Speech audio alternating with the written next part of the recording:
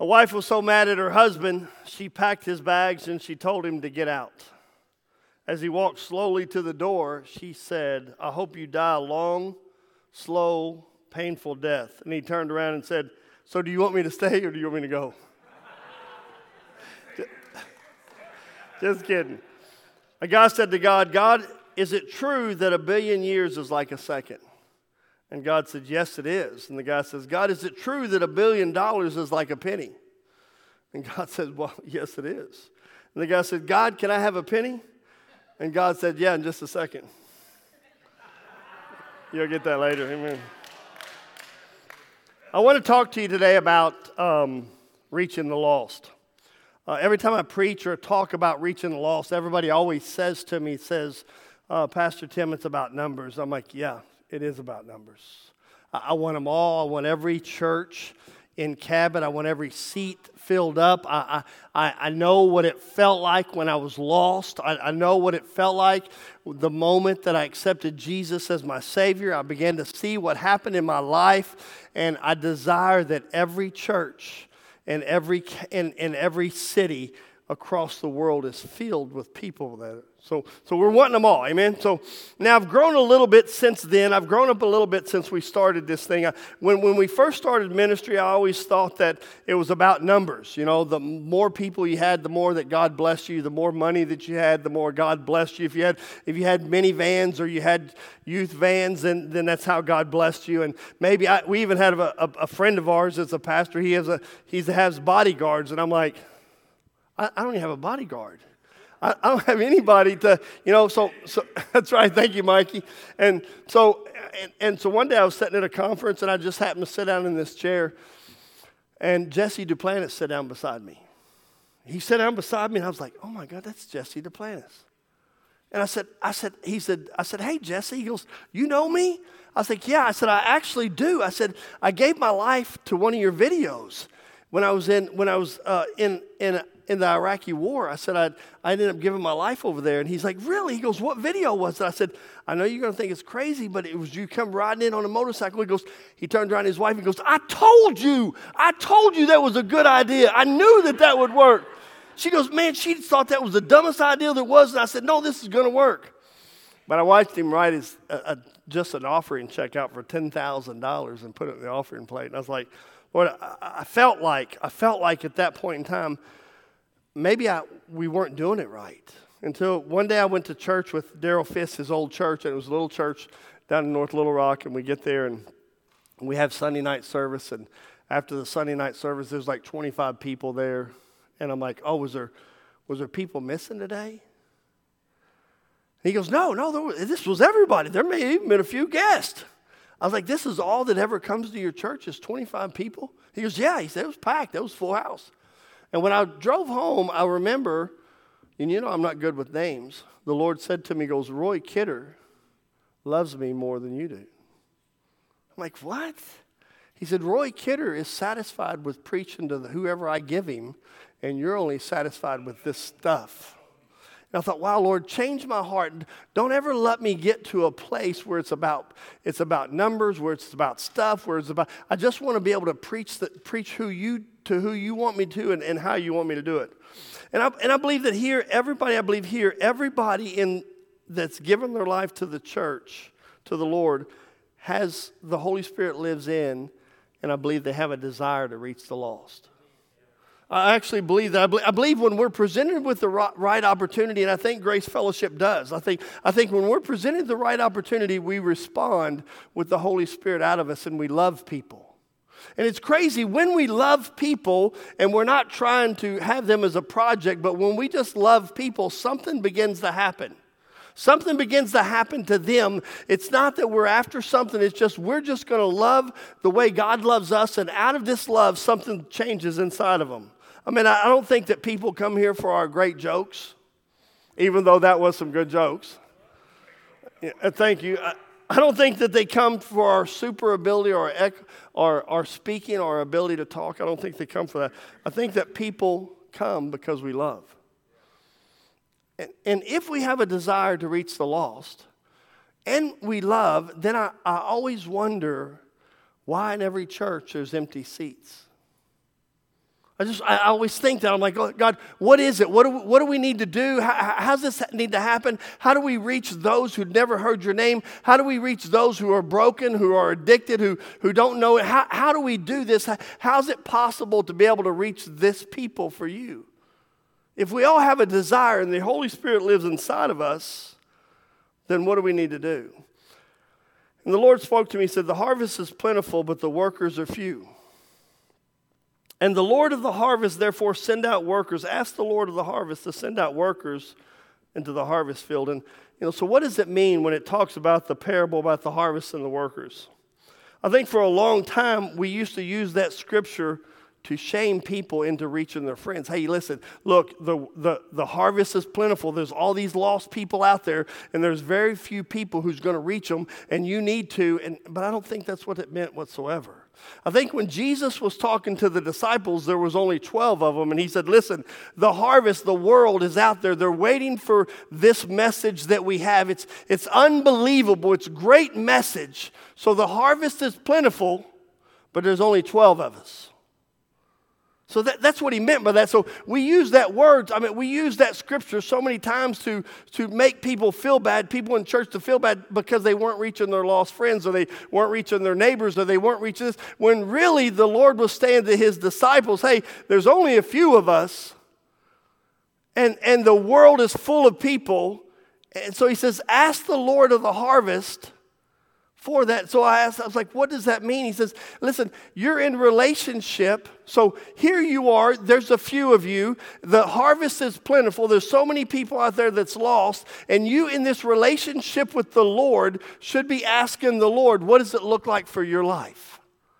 Period. So we're just saying to you, stay in relationship with the Lord. And while you're in relationship with the Lord, he's going to show you the people that you need to outreach to.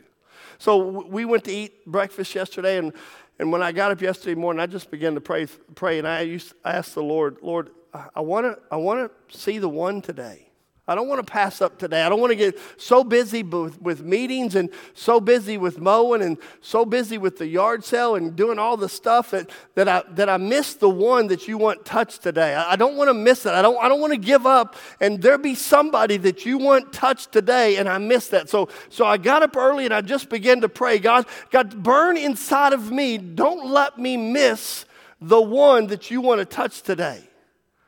And so sure enough, we're eating breakfast, and a lady sits down beside us, and the Lord says, that's her. That's the one. That's the one I want to touch today. So I just said, Lord, what do I need? What do you want me to do? I felt like the Lord said, hey, don't tell her, but pray for her and her husband's dinner or breakfast. And then leave her a prophetic word. So I felt like the Lord had given me a word, so I wrote the word down. I tipped the waitress very well, because that's the last thing that I wanted to do was give somebody a prophetic word, and the waitress goes, oh, great, you gave them a prophetic word, but you couldn't give me $1. I'm like, so I want to represent you all, every place that I'm at. So I tipped her well, I gave the thing, and I walked out the door knowing that I had asked the Lord of the harvest who he wanted to touch today. And sometimes I just wonder if we just get busy.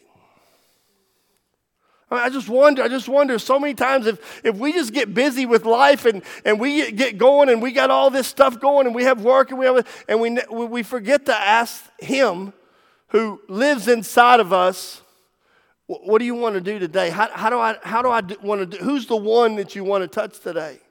And I heard a testimony one time of Heidi Baker, and she was in Africa, and she was going to a conference of 50,000 people. I'm like, that's a lot of people. She was going to a conference, and her driver picked her up, and she was always praying, Lord, I don't want to miss the one today. And as she was driving down the streets of Mozambique, she looked across, and there was a lady out on the corner, and the Lord said, that's the one. So she stopped the driver and said, I need to go pray for that lady. So she gets out to go pray for her, and she says, hey, she goes, what's your name? And the lady says, the lady with her, who was interpreting for her, said she has no name. She said she has no name. She was born on the streets, and when she was born, they just left her on the streets, and the street people picked her up and began to take care of her, and they never gave her a name. And she goes, how's it possible that you were designed by God and yet you don't have a name? And so she just began to pray, and the Lord gives her name. And she says, listen, she goes, I want you to have this. She goes, this is your name. Your name is, no, she goes, your name is this, which meant one that sees. And the interpreter tells the lady it's the one who sees, and the interpreter says, well, Miss Heidi, she's blind. She can't see. So Miss Heidi goes, how is it possible that God would not give you a name, and how would it be possible that God gave you a name that means you can see and you can't see? So she prays for her, and she sees for the first time in her life. And by the way, she was 55 minutes late to her 50,000 people conference who come to see her. So sometimes I wonder, I think about that in my life. I don't want to get so busy with my life that I don't get to give those people that are around me the gift of life that was given to me. I don't want to pass up an opportunity by being so busy that I miss what God wants to do inside their life. And so I have to pause myself. I have to put this pause button inside of my life and say, God, I don't want to miss the one. I don't want to get so busy with my own problems and my own situations. Can I tell you, we got problems. Can I tell you, is there anybody in here who don't have a problem? If you don't, please stand up so all of us could whoop you.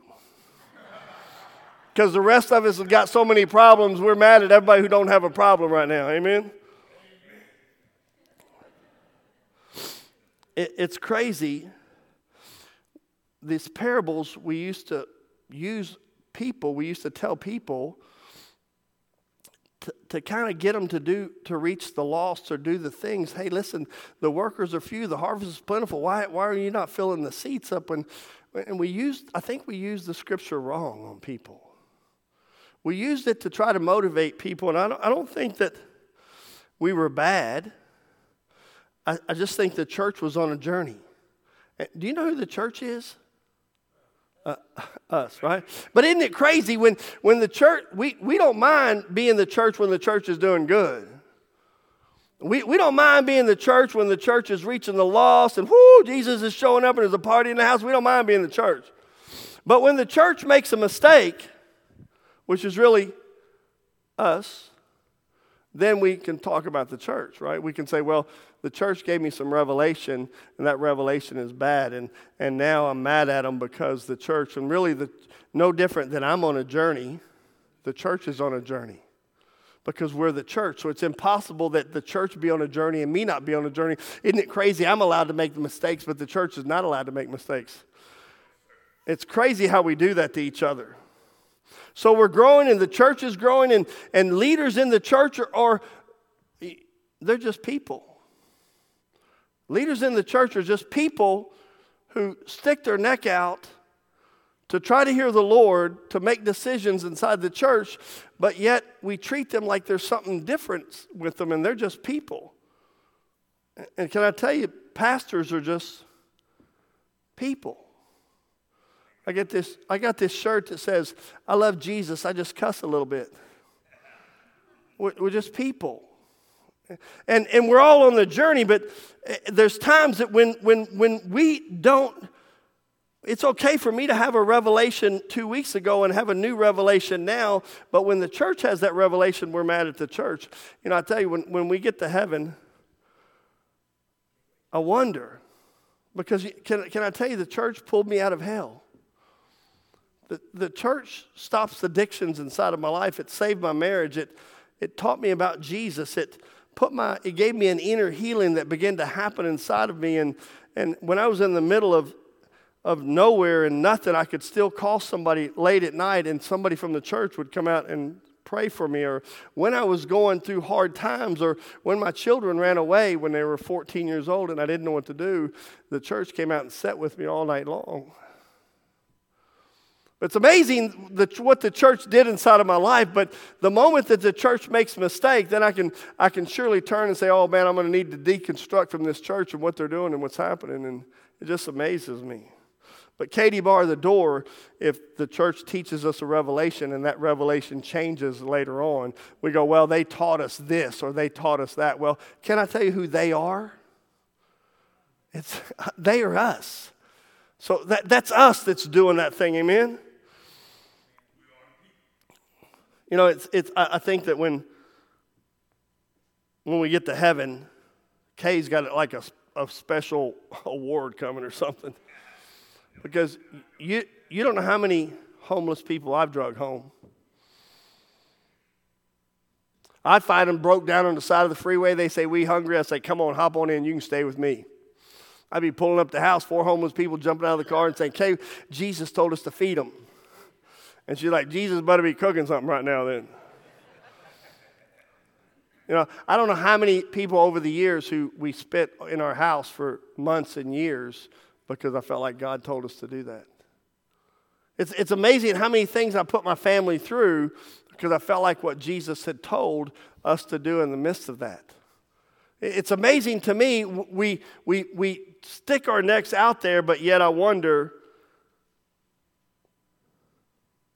how we're doing. So I'm talking about Jesus sends out the 12 and he says, hey, listen, the harvest is plenty. There's a lot of people out there that need Jesus. So can I tell you, Grace, the harvest is plentiful. There's a lot of people who need Jesus out there, and there's more of us now than there was when he sends the 12. And you need to ask the Lord of the harvest, the Lord that you're in relationship with, what's it look like for me? Who's the one? Where's the one at? How do I actually do this? How do I actually send the ones out to do this? How do I actually find the one? Who's the one that you want to touch? Is it somebody who's blind? Is it somebody who's broken? Is it somebody who doesn't have food? What does it look like? Does it look like my neighbor? Does it look like a banker? What does it look like inside of our lives? Amen? Amen. Thank you. It was crazy because I think the first reason a lot of times that we don't notice the one is the circumstances in our own lives.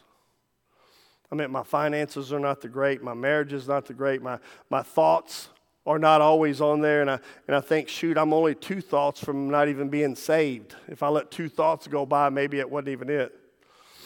I think what we're missing is this. The world is trying to take our gaze. And I want to tell you about it. Jesus tells this story about his disciples, and he tells his disciples, he says, I want you to get in the boat. And so when he says to the disciples, these fishermen, he's not talking to guys who just are out to catch a bass or a couple crappies for dinner. He's talking to people who have been born into fishing. These guys' uncles fish, their brothers fish, their families fish, their grandpas fish. They knew fishing. They were probably more comfortable in the water than they were on shore. These were the kids when you showed up at school that smelled like fish because that's all they did was fish. That's how they lived, their fish. And so they sat around and heard over the dinner table of the stories of what the perfect storm looked like. They knew, they heard their grandpas and their uncles and their grandpas talking about the storm that they went through that they'd never seen, that they'd experienced. So when these guys get in the boat, they're not just guys out there bass fishing like me or you looking for a catfish or something, right? These guys knew fishing. But the scripture says they thought they were going to die. Can I tell you, some of the commentaries say that this storm was so big it actually lasted 9 hours. Can I tell you, in a 9-hour storm, these guys used everything that they could do to get them through the storm already, but they still thought they were going to die. So I don't know if you've ever been in a situation or a place where you really thought you were going to die. I mean, I've been in that situation a few times, and most of the good ones weren't in the military. They were out hanging out with your pastor. I mean, and I used to tell those stories about how he almost killed me 2 or 3 times, and you guys didn't believe me. And then Ricardo and Daniel joined the hunting club, and now they can go, wow, he almost killed us several times. But so I don't know if you've ever had anybody But I'm talking about the disciples in the middle of a storm that lasted 9 hours, and they thought they were going to die. But let me ask you something. Who invited them to the boat?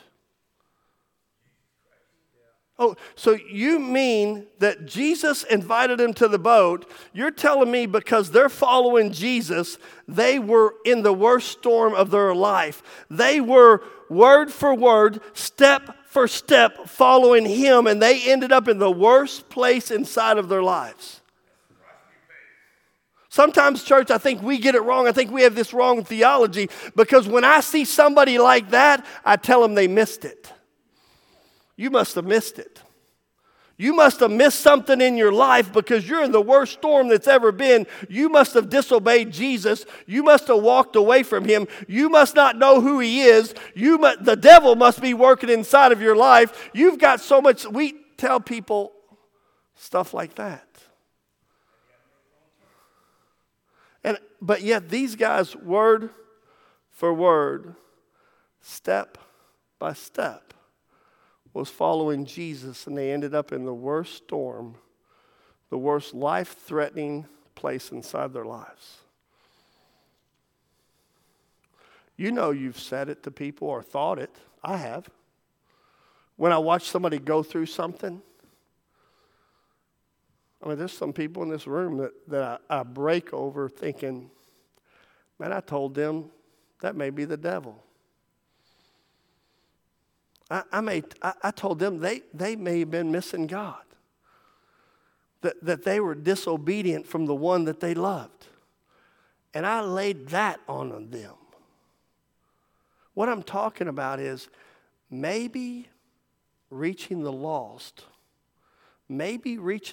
has more to do with loving people and not judging people and allowing people to walk through storms and allowing them step by step, word for word, moment by moment to walk with the Creator who created them.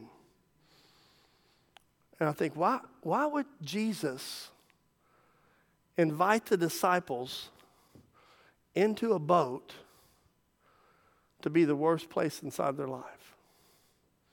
Because I believe that the God on the shore is the same God in the storm, but we react. Can I tell you, we react to the God on the shore? Man, I can preach a good message on the shore. Man, I can tell you that God is good and God saves and he's going to deliver. I can tell you all of those things, and man, I can preach it and I can make you believe in all that. But now you put me in that storm for 9 hours, and now I'm not quite sure that he knows who I am. I'm not quite sure that he's going to save me. I'm not quite sure that I'm going to get out of this because I don't know the God of the storm in the same way that I know the God of the shore. And I think as a church, maybe we've been preaching to a people about a God on the shore and not also preaching to them about a God in the storm. And it's the same God, and he loves us both, and he's going to pull us through this. And I don't know about you, but when you get that tragic news, I mean, I've dealt with some stuff. I still have deep gouges out of my heart. Mason Gonzalez gouges my heart. It was the first little boy that we lost in this church. And it pulls deep on me day and night. Because I thought that God always saves and God always heals and God always, this is who he is. And I didn't know the God of the storm. But now I've watched over the years that I've changed, that people have gotten devastating news on their health. And I've watched them come into financial ruin, or watch a marriage fall apart, or children to be addicted, and the people still love Jesus. And maybe, just maybe, instead of judging them in my own little heart, in my own little way, I could have loved them differently. Maybe the lost world, it's not their time yet. Can I tell you, when I gave my life to Jesus, I wasn't looking for Jesus. I was looking for a 12-pack of Miller Lite. I wasn't looking for Jesus, and Jesus found me. But it's crazy, once that I cross this side, then I tell everybody else what they got to do to find Jesus. Well, you need to quit drinking, and you need to come to church, and you need to read your Bible. And then when you do all that stuff, then the stuff inside of your life is going to change, and then you're going to love Jesus. That's our message to the world. It always didn't happen that way. And there was ups and downs. And remember, I asked, is there anybody here who don't have a problem? We still give you that offer to stand up so we can beat you up. If you don't have a problem, it's probably because you're under 12 and you're just eating and sleeping and watching your mom and dad's TV. Because we have problems. And so what I'm talking about reaching the lost, but maybe reaching the lost had nothing to do with telling them what we thought they needed to do, and reaching the lost was loving them unconditionally as they walked this out.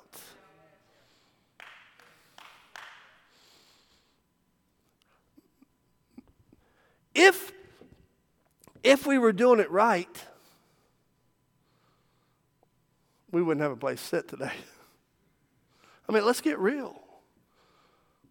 Let's get real. We got the same problems inside the church as outside the church. I think that there's a place that God wants to take us to.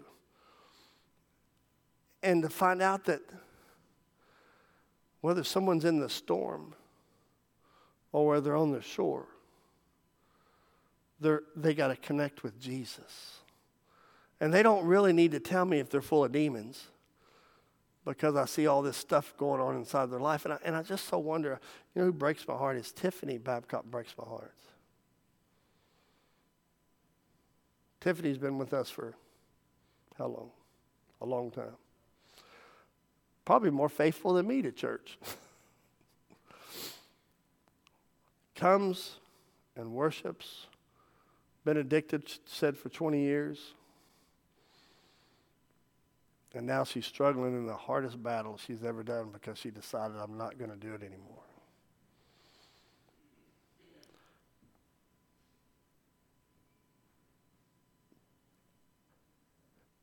That's one of ours. How many times she crossed our minds? How many times have we sent an encouraging letter, a word? I feel like that basket should be filled 10 times a week. And I just wonder if we know how to love. Or if my life is so busy that I just forget to love. If I can't love the ones here, how do I love the ones that's not? And if I don't love the ones that are not here, how do they ever come here? I'm not trying to talk to a good people down. I'm trying to tell good people where I feel like that we're at on this love thing. So I think there's seasons inside of our life, and I think that we all grow. And I love the church. I love Revelation. I love where we've been and where we're going. I just love it. I can watch where we've been and where we're at, and I can laugh at myself going, oh my God, I hear Kay say something in small group, and I'll be like, where in the world did you hear that? She's like, that's what you used to say. I'm like, oh, sorry, yeah, don't say that no more. Don't say that no more. It's like, what? I'm like, I know. I've got this revelation, and this revelation causes me to change. It's what Pastor Allen talks about this. God gives me revelation, and I repent, meaning I think the way he thinks now. So I didn't know how to love, and now I know how to love. So I repent, and I begin to love. And so as I walk, so there's a power that happens when I repent. Not because I do something, not because I become better. When I realize I don't know how to love, and I've judged people, I've judged myself, right? That's where we started off at. I judge myself. I'm not right, so if I'm not right, you're not right. And if you're not right, everybody's not right, and we have this place. And so the fruit of the church is not many people because this judging that happens, not because the harvest is not plentiful, just because we don't know how to do it. So now I notice that, so I'm like, oh, shoot, I repent. Now I want to love. And when I repent, a power comes with that. A power from the Holy Spirit that was given at the cross. Not any extra stuff, not any more stuff. It's just now when I come into an alignment with the way he thinks, something, power lines up behind that. So then I don't have to produce fruit. Fruit just comes out of my life. Can I tell you, if everybody in Cabot was sick and they lined this rope and they all got healed, can I tell you, next week you wouldn't have to worry about finding a seat in here because you're not going to find a seat in here because they're going to come. So what we have to do is say, okay, God, where is it that I don't line up with you? Where is it? Where is it? Not because I'm bad, not because I don't love you. Where is it that I didn't line up with you? Let me repent of that. And a power comes when I repent. Not because I try harder. Not because it makes me look better. Not because I'm going to not say a cuss word this week, or I'm not going to drink a beer this week, or I'm not going to look at this or do that. It doesn't come from that. It comes from walking in alignment with him. So I'm wondering, is as a church, we could repent. And we would repent of not knowing how to love. It's not that I didn't want to love, I just didn't know how to love. And so now I want to know how to love. Holy Spirit, I want to know how to connect with people. I want to know how to touch the ones you don't want to, that you want to touch. I want to walk this out the way you want to walk it out. And so, but what it requires from me is not work. What it requires from me is fill me. Fill me with this thing that you have that I don't know what it's about. And love the way you love. Because I think that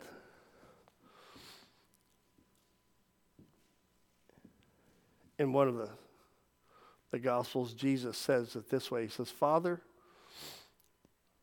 I pray they become one. Just like you and I are one.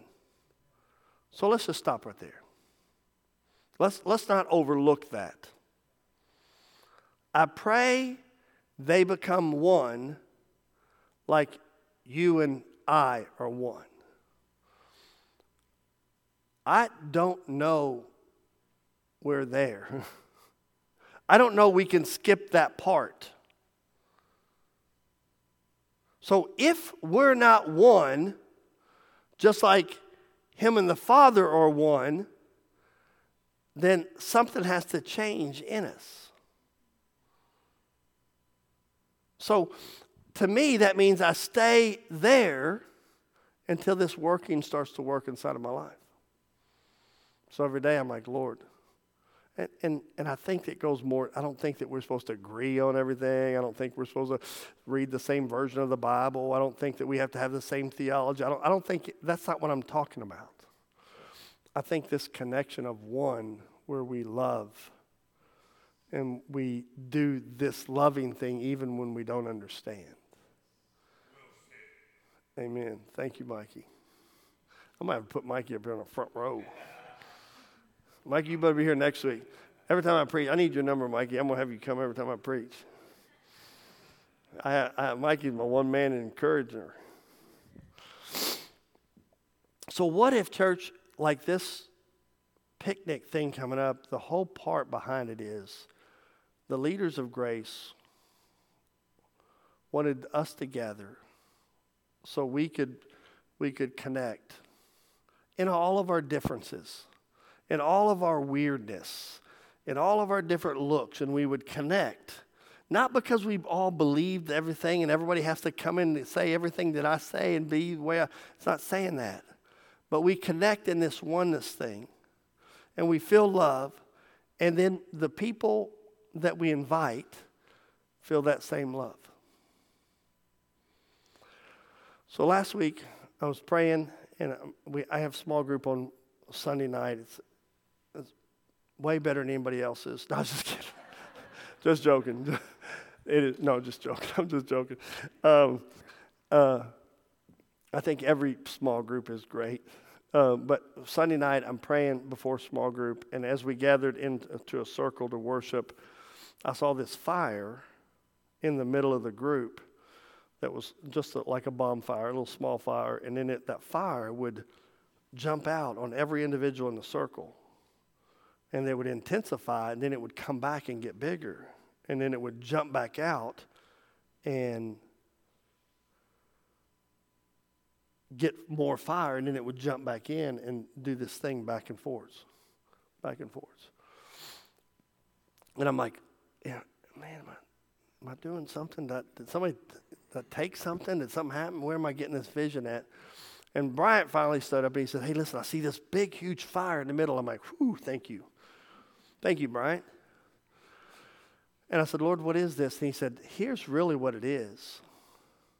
He goes, oneness is when every person in the group is on fire, and it's who I created them to be.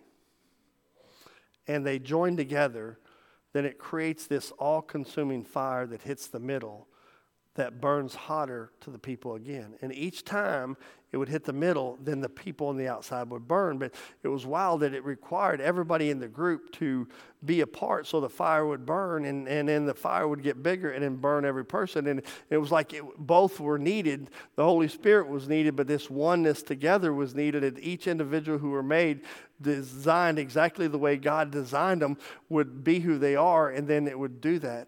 And so I've felt for a while that I felt like the Lord was going to start to blow.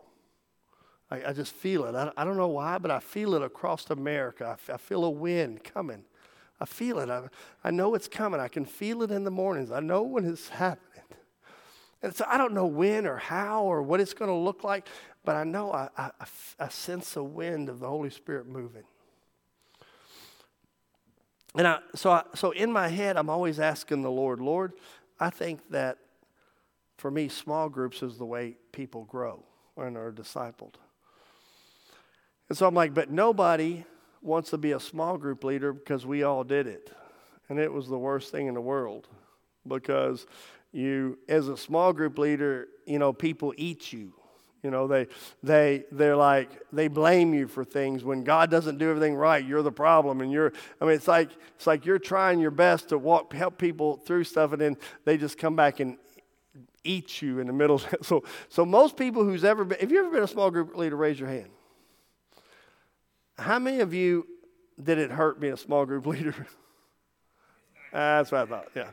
Well, because we didn't know how to do it right. And so I felt like, how do we ever become a small group church when we've already eaten all of our leaders? We're gonna have to get some more leaders so we could eat them, and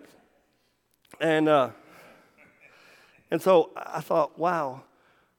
So I thought I'm gonna ask after that little thing. I'm gonna ask anybody who ever felt like they're supposed to be a small group leader. And when I did, about 95% of them or more raised their hand and said, I felt like that I have a ministry. And when I say a small group, I think there's a ministry inside of you that God's placed inside of you. But I don't think you can do it by yourself. I think the group has to help you develop that.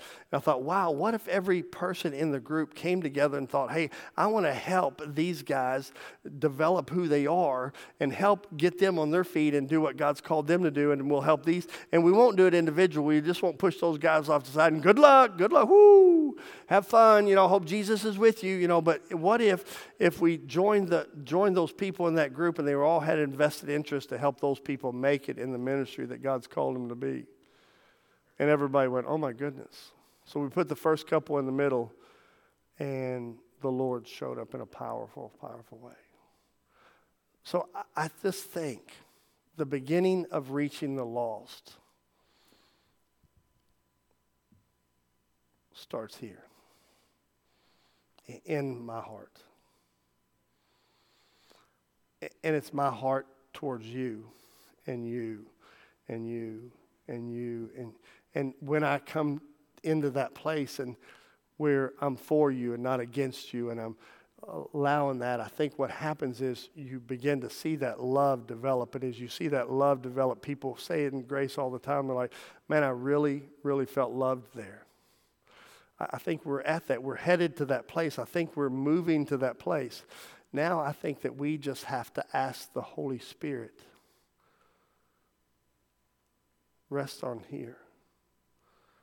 Rest on this area of my life. And so when they sang that song today, do we have the worship team still here? Did they leave? Did they all leave? Hey, if the worship leader, will you worship team come back up here? No. Tracy, you don't get to sing. No, you can sit right back down. Yeah, Tracy, that's good, but hold on to him, Pam. Don't let him get up here.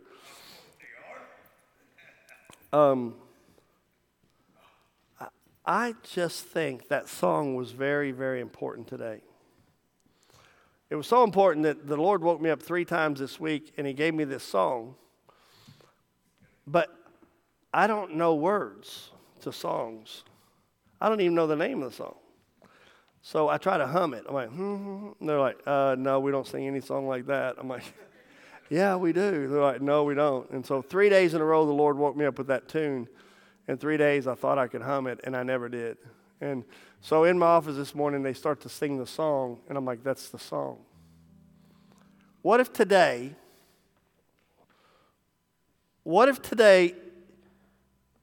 wasn't like every Sunday where we punch our spiritual time clock and we check it and we walk out the door? But we leave with something resting on our hearts. Lord, teach me. Holy Spirit, rest upon this heart and teach me to love the way you love. Let me become one like you and the Father are one, so they'll know that you sent us. I just think it's all there. I think all the stuff is there. I think everything that Jesus wanted us to have is there, and we're just working to produce it instead of resting in Him to do that. And sometimes resting means work, but it's this thing where I yield my heart in this place. And we don't leave today without yielding my heart to that. And this time when we sing the song,